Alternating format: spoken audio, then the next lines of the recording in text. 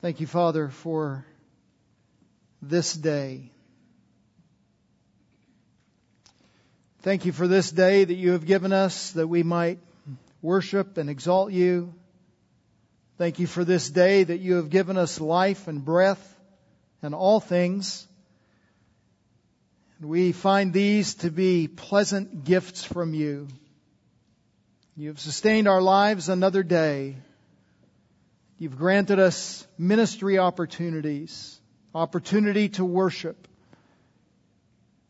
And it fits us well. We delight in it. Thank you. Thank you for the revelation of yourself in this word. Might we never treat it with commonness, but every time we open it, might our hearts ring with joy that the Lord of the universe is about to speak to us. And might we find particular joy in that this morning as we think about the Lord speaking to us, not just in this day, about this day, but He is speaking to us about that day, the final day, and the final season on this earth, in which our Christ, as we have just sung, will be victorious. And we will reign with Him and no more be concerned with sin and sadness and death, but He will conquer all things. We look forward to that day. Might we have hope in it as we worship around Zechariah 14 this morning. We pray in Christ's name. Amen. Many years ago now, I took my first trip to Israel. That trip, like many trips when you go to Israel, ended up in Jerusalem. The last, 3 or 4 days we were in Jerusalem, first touring and then wandering the city on our own for a couple of days. And like many of the other visitors on that occasion, and if you were still to go today, you would find it to be largely the same. I was struck by the vast presence of military everywhere. In the markets, at the Wailing Wall, at the city gates, at all of the holy sites, policemen, military presence, and they weren't carrying pistols, my friends. They were carrying the big stuff. I don't know what it is, but it was big and it looked impressive. It just seemed like everywhere you turned, there was military presence. That you couldn't go more than half a block and see someone, or turn around and see someone. And finally, after a couple of days of this, someone asked the tour guide about the presence of the military everywhere. And decades since that trip have dimmed my memory of exactly what he said, but he said something like this: the military is our safety. Because we have an army, we are safe. No one can harm us. Even then, I thought about the attacks that had been taking place against Israel over the millennia, and what I knew that the Bible said about the coming days, and I knew he was wrong. They weren't safe. Israel was not safe. And the last week has demonstrated it again, that Israel has many enemies that want to see her destroyed. And Zechariah 14 tells us that that will not cease. That the world will continue in opposition against Israel. And at some point in the future, not just a few isolated nations like those who surround her borders right now, but that the entire world will gather together in one concerted effort to obliterate God's people from this world. It will be a final assault. And what we have seen in these days, this last week, will not compare to the horror of those days and that attack. Israel was not safe. Israel is not safe. But she will be. In that day, God will save His people, Israel, through His Messiah. He will come back and He will fight for His people, the fight that they are incapable of fighting on their own, and the nations will be vanquished. Verse 9. And the Lord will be king over all the earth. In that day, the Lord will be the only one, and His name the only one. Oh, brothers and sisters, there's a great day coming. That day will reveal the culmination of God's plan to rule the earth. Every form of opposition against Him will be put down, and righteousness will reign unrelentingly and unceasingly.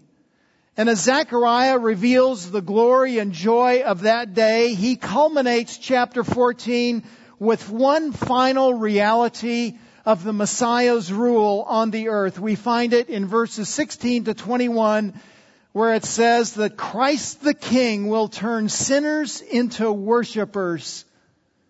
And brothers and sisters, He will vanquish sin. There's a great day coming.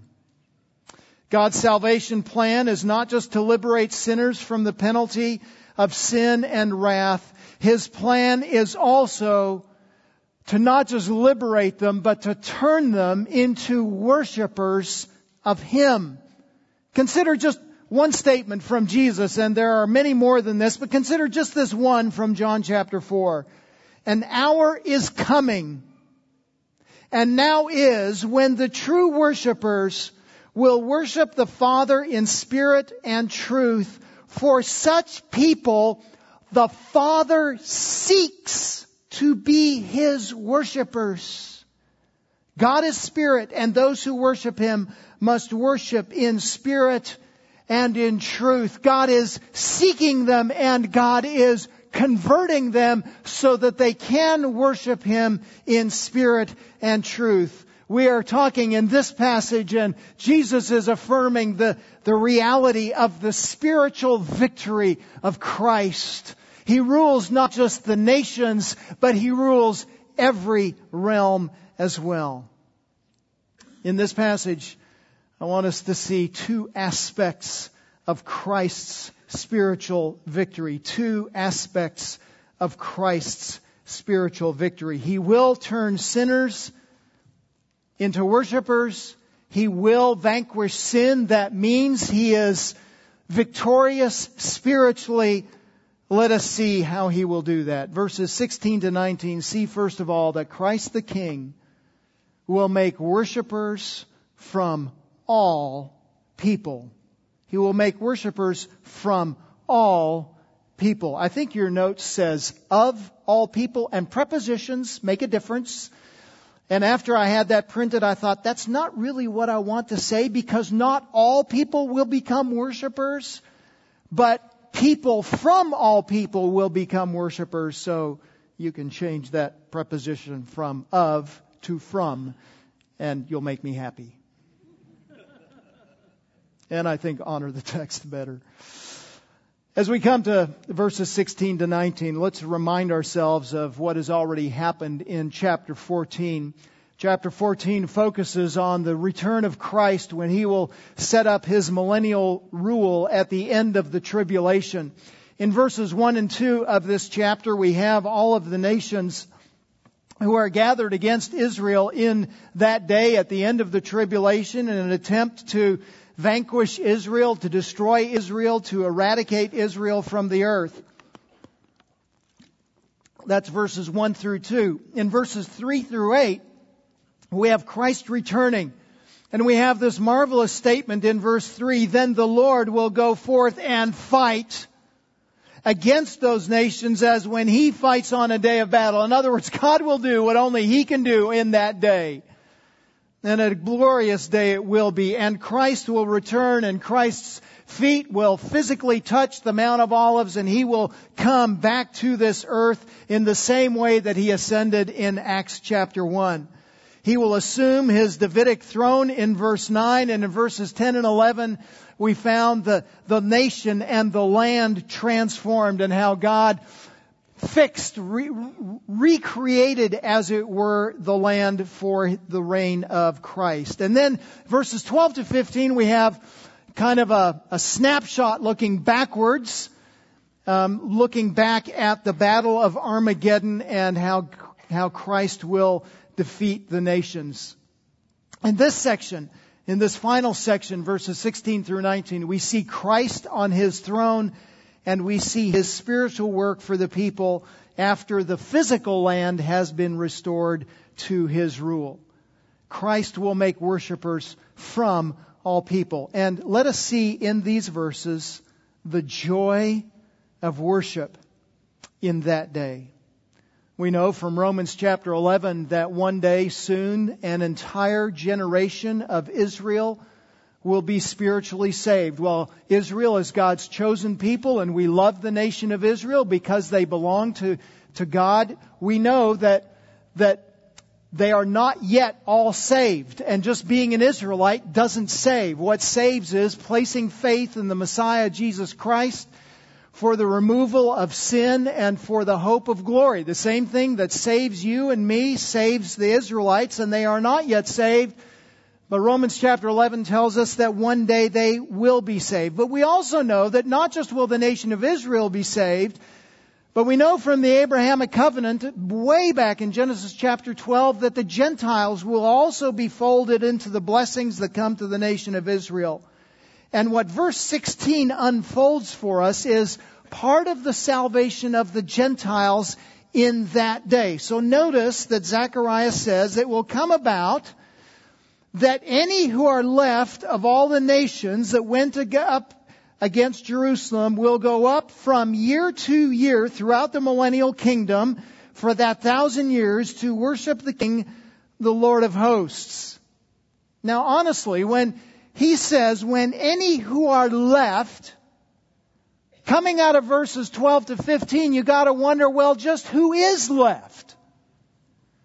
Because it just doesn't seem like there are going to be any who are left. He says in verse 3 that God is going to fight as like only He can fight on the day of battle. And you think, well, there's nobody that can defeat God, and God defeats everybody. And so you think, well, that's the vanquishing of the entire army or armies that are against Him.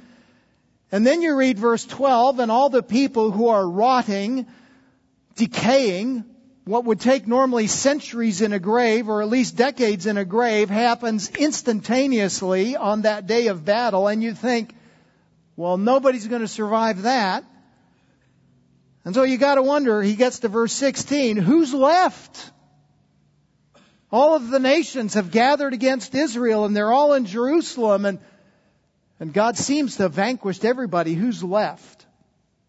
It is possible that some of the military did survive, and that some of them repented. The text doesn't explicitly say in chapter 14 that every soldier is put to death, but you read this text, you read Revelation 19, and it just seems really unlikely that any of the soldiers survive. I can't say that for a fact, but it just seems really unlikely. So I think what this text is talking about is that while all of the nations have gathered at Jerusalem, not every citizen of every nation was coming to Jerusalem to fight. They sent their armies. And so there were civilian non-combatants back in the nations who did not come to fight on that day of battle. And I think that's what Zechariah is talking about here. There are some who are from the nations who will see what has happened at Jerusalem and see the victory of Christ and see the victory of the Lord of hosts, and they will repent. And they will go up. Whether it's combatants or non-combatants, what is significant is not who is left, but the fact that any are left. And it is a reminder of the grace of God and His desire for sinners to repent and to be saved. We see that in In 2 Peter chapter 3, we also see that we see that in 2 Peter 3, how God does not desire the wicked to perish or the ungodly to die, but is patient with all, desiring for all to come to repentance. We see that also in Ezekiel chapter 18, where he says this in verse 23, God speaking, "Do I have any pleasure in the death of the wicked, declares the Lord, rather than that he should turn from his ways and live." I don't desire for the death of the wicked. I desire for the wicked to repent and to have an experienced life. He says something very similar in verse 27. Again, when a wicked man turns away from his wickedness which he has committed and practices justice and righteousness, he will save his life. And I love that, God says. And the fact that even on that day, in the last day, that he is gracious and desires the salvation of the wicked is a sign of his magnificent grace. What will those who are on that day, who are left, do? They who were against Jerusalem will go back up to Jerusalem. There's irony. From year to year, repeatedly, this time, not to do war against Jerusalem, but to worship the King and to celebrate the Feast of Booths, or the Feast of Tabernacles, or the Feast of Tents. In fact, we find this practice restated both in verses 18 and 19, that they have been called to do this. This is what every follower of God should do. This is what every person on earth should do, that they should go to celebrate the Feast of Booths. And many of them would, most of them would, practice it repeatedly year after year. Now the question is, well, what's the Feast of Booths?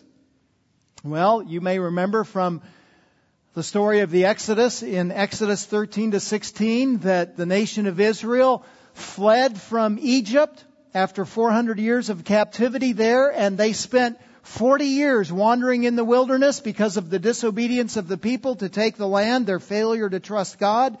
And all of those years they lived in tents. And after their removal from the wilderness and their entry into the land of Israel, God established, Leviticus chapter 23, that 5 days after the Day of Atonement, that they would celebrate for a week this feast, the Feast of the Tabernacles, or the Feast of Booths. They would gather branches, they would gather clusters of leaves from beautiful trees, they would gather palm branches, and they would make tents. And they would live in those temporary tents for a week.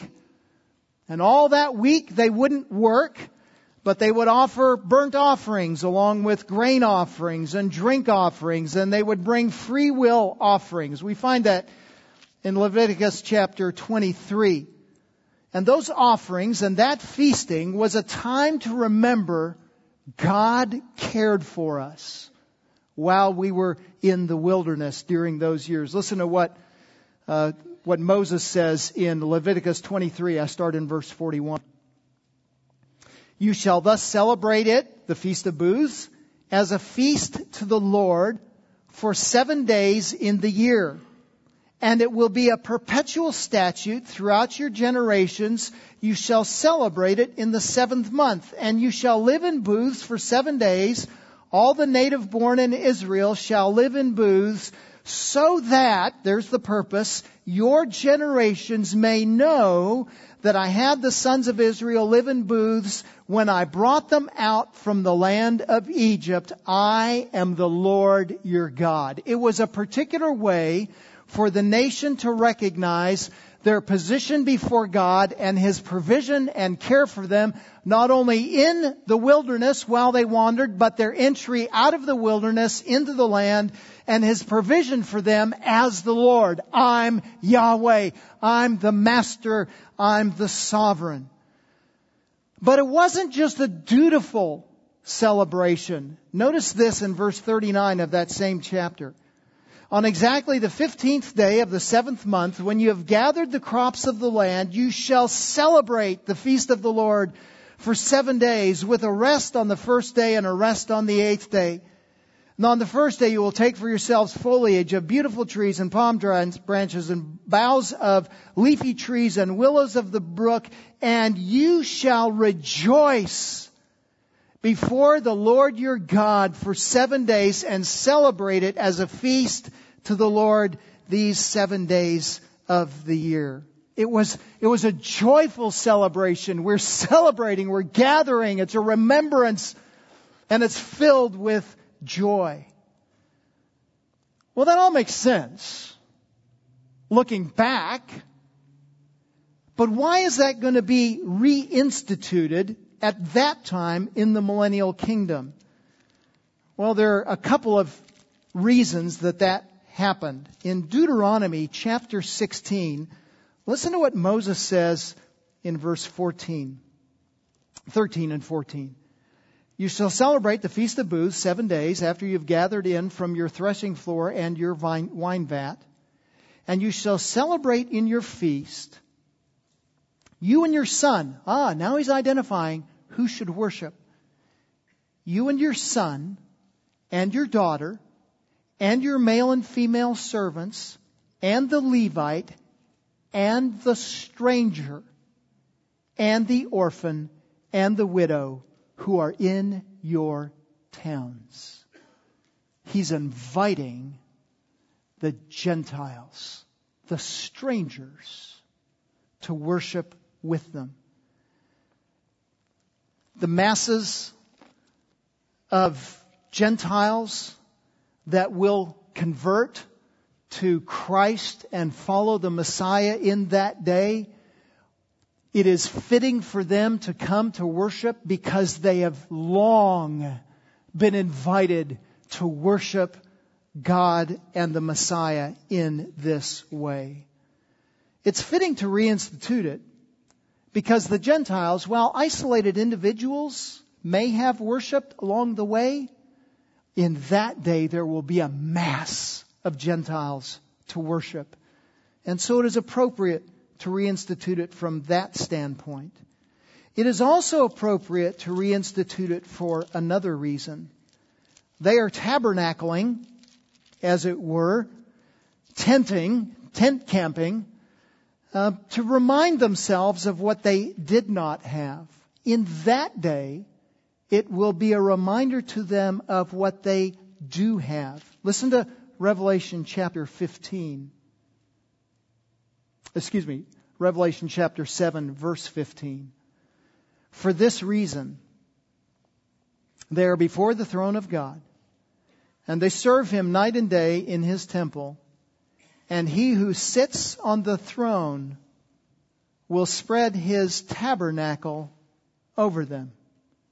They will tent underneath the tent of God. And they will hunger no longer, nor thirst any more, nor will the sun beat down on them, nor any heat. For the Lamb in the center of the throne will be their shepherd, and He will guide them to the springs of the water of life, and God will wipe every tear from their eyes. And in a similar way, John writes near the very end of Revelation in chapter 21, I heard a loud voice from the throne saying, Behold, the tabernacle of God is among men, and He will dwell among them, and they will be His people, and God Himself will be among them, and He will wipe away every tear from their eyes. The Feast of Booths is not just looking back now. It is now looking to the present.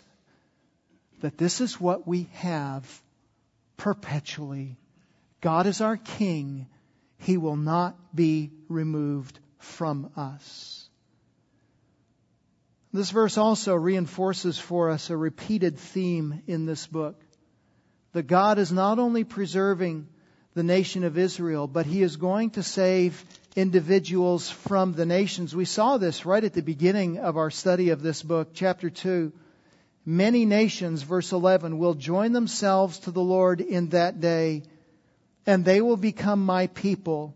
And then I will dwell in your midst. There's that idea of staying and living and tenting and tabernacling. Then I will dwell in your midst, and you will know that the Lord of hosts has sent me to you. Zechariah chapter 8, in a similar way, it says this. Thus says the Lord of hosts, verse 20, it will yet be that the peoples will come, even the inhabitants of many cities. The inhabitants of one will go to another, saying, let us go at once to entreat the favor of the Lord and to seek the Lord of hosts. I also will go, so that many peoples and mighty nations will come to seek the Lord of hosts in Jerusalem and to entreat the favor of the Lord. And thus says the Lord of hosts, in those days 10 men from all the nations will grasp the garment of a Jew, saying, let us go with you, for we have heard that God is with you. And what we have in chapter 14 is the full enactment of that pleading in chapter 8. I want to go and I want to see and I want to worship. And on that day, they will worship. And the worship of God in that day will become joy for both Israel and the nations. And those who were opposed to Him will become lovers and worshipers of Him. Such good news. And there's an antidote or a warning that follows this. Note in verses 17 to 19 the danger of not worshiping in that day. While God will transform the hearts of many, the entirety of the nation of Israel will be saved on that day, and a great many from the nations will be saved. Not all will love the Lord God and worship Him. So notice what Zechariah says in verse 17. It will be that whichever of the families of the earth does not go up to Jerusalem to worship the King. In other words, there will be some who see the King, who observe the King, who see His righteous rule, who see His authority, and they reject Him still and say, we don't want Him, and they will not go. And in fact, that same little phrase, they will not go, is repeated 2 more times in verse 18 and then in verse 19. This is not just we forgot to go. This is volitional, intentional rebellion and a rejection. They do not want Christ. It's just astounding, isn't it? To see the risen, ascended, descended, ruling, reigning Christ, to see how He has obliterated the nations in one day, and to say not just no thanks, but to say I will not. It's just astounding. It tells us just in briefest and smallest of ways of the darkness and the bitterness and the hatred that is in the heart of the unregenerate. Well, they don't get away with it. Verse 17. The ones who do that, who do not worship the King, the Lord of hosts, there will not be rain on them. Verse 18. It will be the plague with which the Lord smites the nations. I think the plague there is not the plague of verses 12, 13, 14. I think it's the plague of no rain. So the lack of rain is seen again as a plague, as a judgment. And then he says again in verse 19, this will be the punishment of Egypt and the punishment of the nations who do not go up to celebrate the Feast of Booths. There will not be rain. I will demonstrate to you my power and my authority, and I will judge you. And this is what drought has always been. Drought has always been used by God, or frequently been used by God, as a discipline against Israel and against nations. In fact, if you go back to Deuteronomy 28, and the Mosaic covenant, that Moses says in 28:22 and following, if you disobey and if you are rebellious, speaking to the nation of Israel against the Lord, I'm going to send drought. It's a sign of judgment. And now it's expanded out. So the drought is not just against the nation of Israel, but is against all of the nations. And even in the millennial kingdom, which is a time of blessing and a time of fruitfulness, God will discipline and judge sin. Oh friends, He is astoundingly patient with sin and sinners. All of us, even if we are in Christ, had a season, and many of us long seasons before we came to Christ, and we were rebellious against Him, and we hated Him, and He was patient, though He could have justly judged us for our first sin. Oh friends, He is astoundingly patient, but He will not overlook sin. And this judgment is a reminder that God hates all sin and takes all sin seriously, especially the greatest sin. What's the greatest sin? And you might be saying at this point, what, Terry, all sin is equal. All sin will damn you to hell. And that's true. But some sins have greater implications. And some sins are more significant and greater than others. What's the greatest sin? What's the greatest commandment? To love the Lord your God with all of your heart and soul and mind and strength. If that's the greatest commandment, then the greatest sin is not to love the Lord your God with all of your heart and soul and mind and strength. And what is going on in verses 17 to 19 is that people are not loving the Lord their God with all of their heart and soul and mind and strength, and He will judge it. It will not be left undisciplined and unjudged. No one can perpetually defy God or His commandments without judgment. No one's power, no one's quote-unquote authority can compete with the limitless power and authority of God. He says that in verse 17, whichever of the families of the earth, in other words, wherever there's a family of the earth, or wherever there's a family, wherever there's a nation, wherever there's a people group who don't go up to worship, they will be disciplined. In verse 18, notice that he narrows it down. Verse 17 is really broad, all the families of the earth. Verse 18, if the family of Egypt does not go up or enter, then no rain will fall on them. It will be the plague with which the Lord smites the nations. Then again in verse 19, this will be the punishment for Egypt and for the nations. Why is Egypt particularly being singled out? It could be because at least twice Egypt is used in the Scriptures as being a representative for all the nations, and perhaps he is simply identifying him here as Egypt like all of the nations. Or it could be that Egypt thought, we're okay. We don't need rain. We've got the Nile River. And as long as we've got the Nile River, we have enough to irrigate our crops, and we're just fine. We don't need God. And yet, even the Nile River is dependent on rain to feed it, to put it in flood stage, to enable the crops to be irrigated.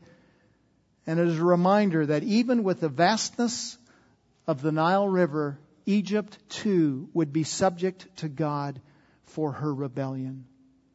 God will not be ignored. He will be worshipped. I want you to notice something else about these verses 17 to 19. Notice how God is characterized in these verses. Notice verse 16. They will go up from year to year to worship the King. We have seen the King either by implication or by title referenced throughout this book. We understand that the Messiah is returning. Jesus is coming, and He will rule and reign as the King, as the Messiah. That's implied, if not stated, throughout this book. And then He identifies Him also as the Lord of hosts. The Lord of hosts is the main title for God in this book. It's used 20% of the uses of that title, the Lord of hosts, in the Old Testament appear in this singular short book. And it's a reminder of the fact that God is the Lord of the armies, the one who is His ruler over every army, armies in heaven, on earth, under the earth. He rules them all. And here, He takes those two concepts, the kingship of God and the lordship over the armies of God, and He condenses them into one unique term. Only 4 other times in Scripture is that phrase, the King, the Lord of hosts, used. You will be familiar with one of those. Isaiah, "Then I said, Woe is me, for I am ruined, because I am a man of unclean lips, and I live among a people of unclean lips. For my eyes have seen the King, the Lord of hosts." He is the King. He is the ruler. He is the sovereign. He is the one who is authoritative over all, and He is authoritative as King in controlling all of the armies. He controls every army in every place. He's reminding us of the vastness of God's absolute sovereign authority. He's not just sovereign over authorities, though. Notice how else God is characterized in these verses. Verse 17. If they don't go up and worship, there will be no rain. Now, He doesn't give a title for God there, but why is there no rain? It's not accidental. What's He saying? God is sovereign over rain. He controls the rain. He is the one who is over the natural realm, as well as the one who is over the realm of people and places. He is also, verses 18 and 19, the one who sends plagues, who smites, verse 18, and who punishes, verse 19. He is sovereign over the spiritual realm and has power and right to judge both sin and sinners. So He is sovereign over all people. He is sovereign over all creation, over the natural realm, and He is sovereign over everything in the supernatural realm. It's Zechariah's way of saying there's nothing that escapes His control. He has it all. And all of it is designed to worship Him. Says John MacArthur, God will ensure that the world engages in the worship it was created to express, giving all glory and honor to His Son. And if they don't, they will be judged. Oh, friends, these verses are a reminder to us of God's grace and ability to transform the worst of sinners into worshipers of the Messiah. And if you are a believer in Jesus Christ, give thanks that He has turned you from a sinner to a saint, as it were. But some of you who are believers also have family, friends, co-workers who you long for to know Christ. And some of you have not only been faithful to communicate that gospel to your friends and family, but you have been praying for them for months, for years. Some of you have been praying for decades, and there doesn't seem to be any fruit. And there's a temptation to say, God won't. Or even worse, God can't. Oh, brothers and sisters, He can. He will take from all the nations, and He will redeem, and He will save. Don't give up praying. Don't give up trusting. Don't give up speaking the gospel. God is not only a missionary God, He is a missionary God who saves. And He can do that for your unbelieving family. Additionally, if you are here this morning and you are not a believer in Jesus Christ, I exhort you to repent of your sin and to believe in Jesus. If you do not believe, your sin will result in your condemnation before God, and He will be unrelenting against you. Just go back and read verses 12 to 15. I don't suggest you do it right before you fall asleep tonight, because it's horrific. And that's only what He will do to the body. He will pour out His wrath against your soul for all eternity, and He will be unrelenting. Oh, friend, don't die in a place where God is opposed to you. The good news for you is no matter what you have done, you can believe and you can be saved. Just turn back a page to chapter 12. What does God do in saving people? I will pour out on the house of David and on the inhabitants of Jerusalem the spirit of grace and of supplication. A spirit of grace that is willing to save, of supplication that they want to be saved, so that they will look on me whom they have pierced, and they will mourn for him as one mourns for an only son, and they will weep bitterly over him like the bitter weeping over a firstborn. And then he delineates all those who mourn and weep and are saved. And my friend, that's a picture of what it means to be saved. It is to grieve over your sin, to hate your sin, and to go to the only one who can forgive you and cleanse you of your sin, and ask Him to save you, and He will. If you have not repented, if you do not believe, I appeal to you. He can and He will. Would you repent and have faith? There's two aspects to Christ's spiritual worship, Christ's spiritual victory in that day. The first is He will make worshipers from all people. Secondly, notice verses 20 and 21. Christ the King will consecrate all things. He will consecrate all things. The final two verses of this book and chapter expose God's sanctifying use of all things. In that day, again, a reference to the day of the millennial kingdom, there will be inscribed on the bells of the horses, Holy to the Lord. And you think, well, that's kind of cool. No. It's like cool beyond what you've thought about as cool. Why is that so particular? It's particular because horses are being sanctified. Horses are being made holy and made useful to God.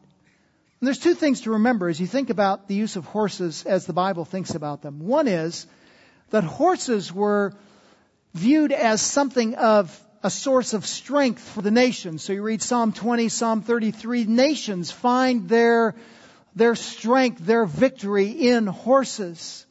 And on that day, that which the nations have sought as their source of strength and victory will be subdued and underneath the authority of God.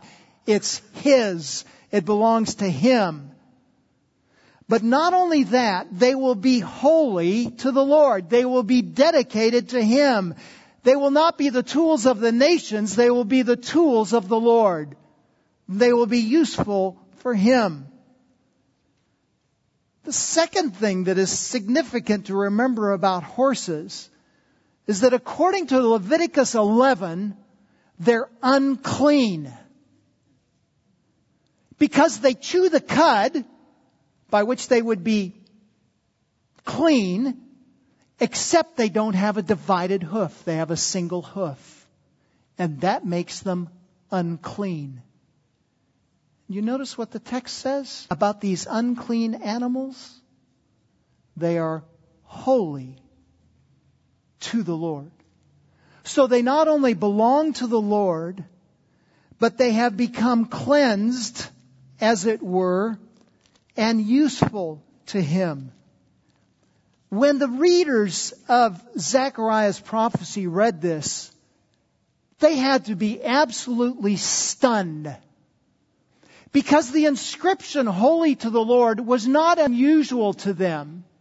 It was, in fact, something that they saw on a regular basis.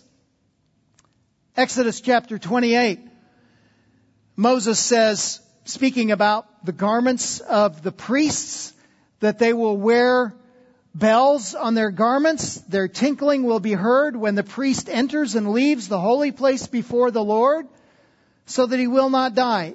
Exodus 28:36. You shall also make a plate of pure gold, and you shall engrave on it, like the engravings of a seal, holy to the Lord. And you shall fasten it on a blue cord, and it will be on the turban. It shall be at the front of the turban. Every time the priest put on his garments to go into the Holy of Holies, he wore a turban that said, Holy to the Lord. Only he could wear it. And now there is cleansing that takes place such that even an unclean animal wears, as it were, priestly garments. Astoundingly dramatic transformation in that day. It just gets better. And the cooking pots in the Lord's house will be like the bowls before the altar. Those cooking pots were just generic pots. They were used for all kinds of things, including the collecting of ashes and taking the ashes out of the temple and dumping them outside the temple. They were not particularly holy. And he says those cooking pots will be like the bowls before the altar, the bowls in which the blood was that would be sprinkled on the altar for the cleansing of sin of the nation. In other words, these most ordinary, generic pots are also sanctified. In fact, it's not just those pots. They're at least in the temple. Notice verse 21. Every cooking pot in Jerusalem and in Judah will be holy to the Lord of hosts. In other words, whatever cooking pot you have in your house, it will be sanctified and useful to the Lord. Everything is sanctified. Everything is cleansed. And it gets even better. And there will no longer be a Canaanite in the house of the Lord of hosts in that day. There's been a lot of ink spilled about who these Canaanites were and what is the significance about them not entering into the Lord of hosts. It could be that it's a reference to the fact that Canaanites were known for their trading and that they will not go into the Lord of hosts. They will not go into the temple to worship and to trade and to carry out their trade and practices. And they will be excluded from that. That's certainly possible. It could be, and I think this is where the text is actually leaning, that they will no longer be identified as Canaanites, but they will be identified as Christ followers. And they will go into the temple not as Canaanites to ply their trade as they did before they came to salvation, but they will enter the temple as those who have been redeemed. And what you have in these final two verses is the Lord of hosts who has authority over all things and all people to make them holy. Holiness will dominate His kingdom. What does all this mean? It means that sin is transformed and sin is sanctified. It means that God cleans everything. Have you noticed the extent? There will be holiness in the public life. That's the horses and the armies. There will be holiness in the religious life. That's the worship in the temple. And there will be holiness in private life, in the home. Says one commentator, the complete spiritual restoration will forever remove every vestige of sin from creation, allowing all to worship God righteously. The prophet's paramount message is that the temple of the Lord will be fully restored and will reflect a holiness never before seen on this earth. It's all clean and useful. Notice this. In that day, every person will be a priest. Exodus 19 tells us that the nation of Israel was designed to be a nation of priests to God the King. And on that day, it will be fulfilled. Revelation 1, verse 6. And He has made us to be a kingdom, priests to His God and Father. To Him be the glory and the dominion forever and ever. And then in chapter 20, blessed is the Holy One who has the part in the first resurrection. Over these the second death has no power, but they will be priests of God and of Christ and will reign with Him for 1,000 years.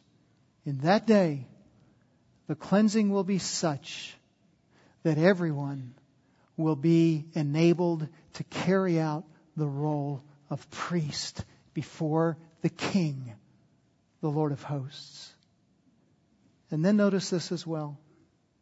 There will be no longer a Canaanite in the house of the Lord of hosts in that day. In that day is the final phrase in the book. 12 times in chapters 13 and 14. And now the very last word that God says through Zechariah to this people is there is coming a day when you will be made holy and you will be safe. They will be safe and we will be safe. There are in a great many communities annual cleanup days. In fact, I think I saw something about that in Granbury a couple of months ago about a particular day that was being designed for cleanup day. You can tell by my vagueness that I didn't participate. Many of you have cleanup days around your house and yard. Regina's been cleaning up from the devastation of a drought summer. And I have some things on my to-do list to help her clean up in the yard as well. I even sometimes clean up my office. Put things away. I brought a box into my office in March filled with books. I finally put it away 2 weeks ago. I was quite proud of myself. The problem with cleaning is it's rarely complete and it rarely stays. What about Christ's cleansing work? Will He be able to finish the job? The Word has promised that He will defeat all enemies and He will make things righteous. Can you trust that promise? Will Christ cleanse everything? Yes, you can. 2 times, Jesus gave a preview what He will do on that day when He came the first time. Twice, He cleaned up the temple. Once at the beginning of His ministry and once at the end of the ministry.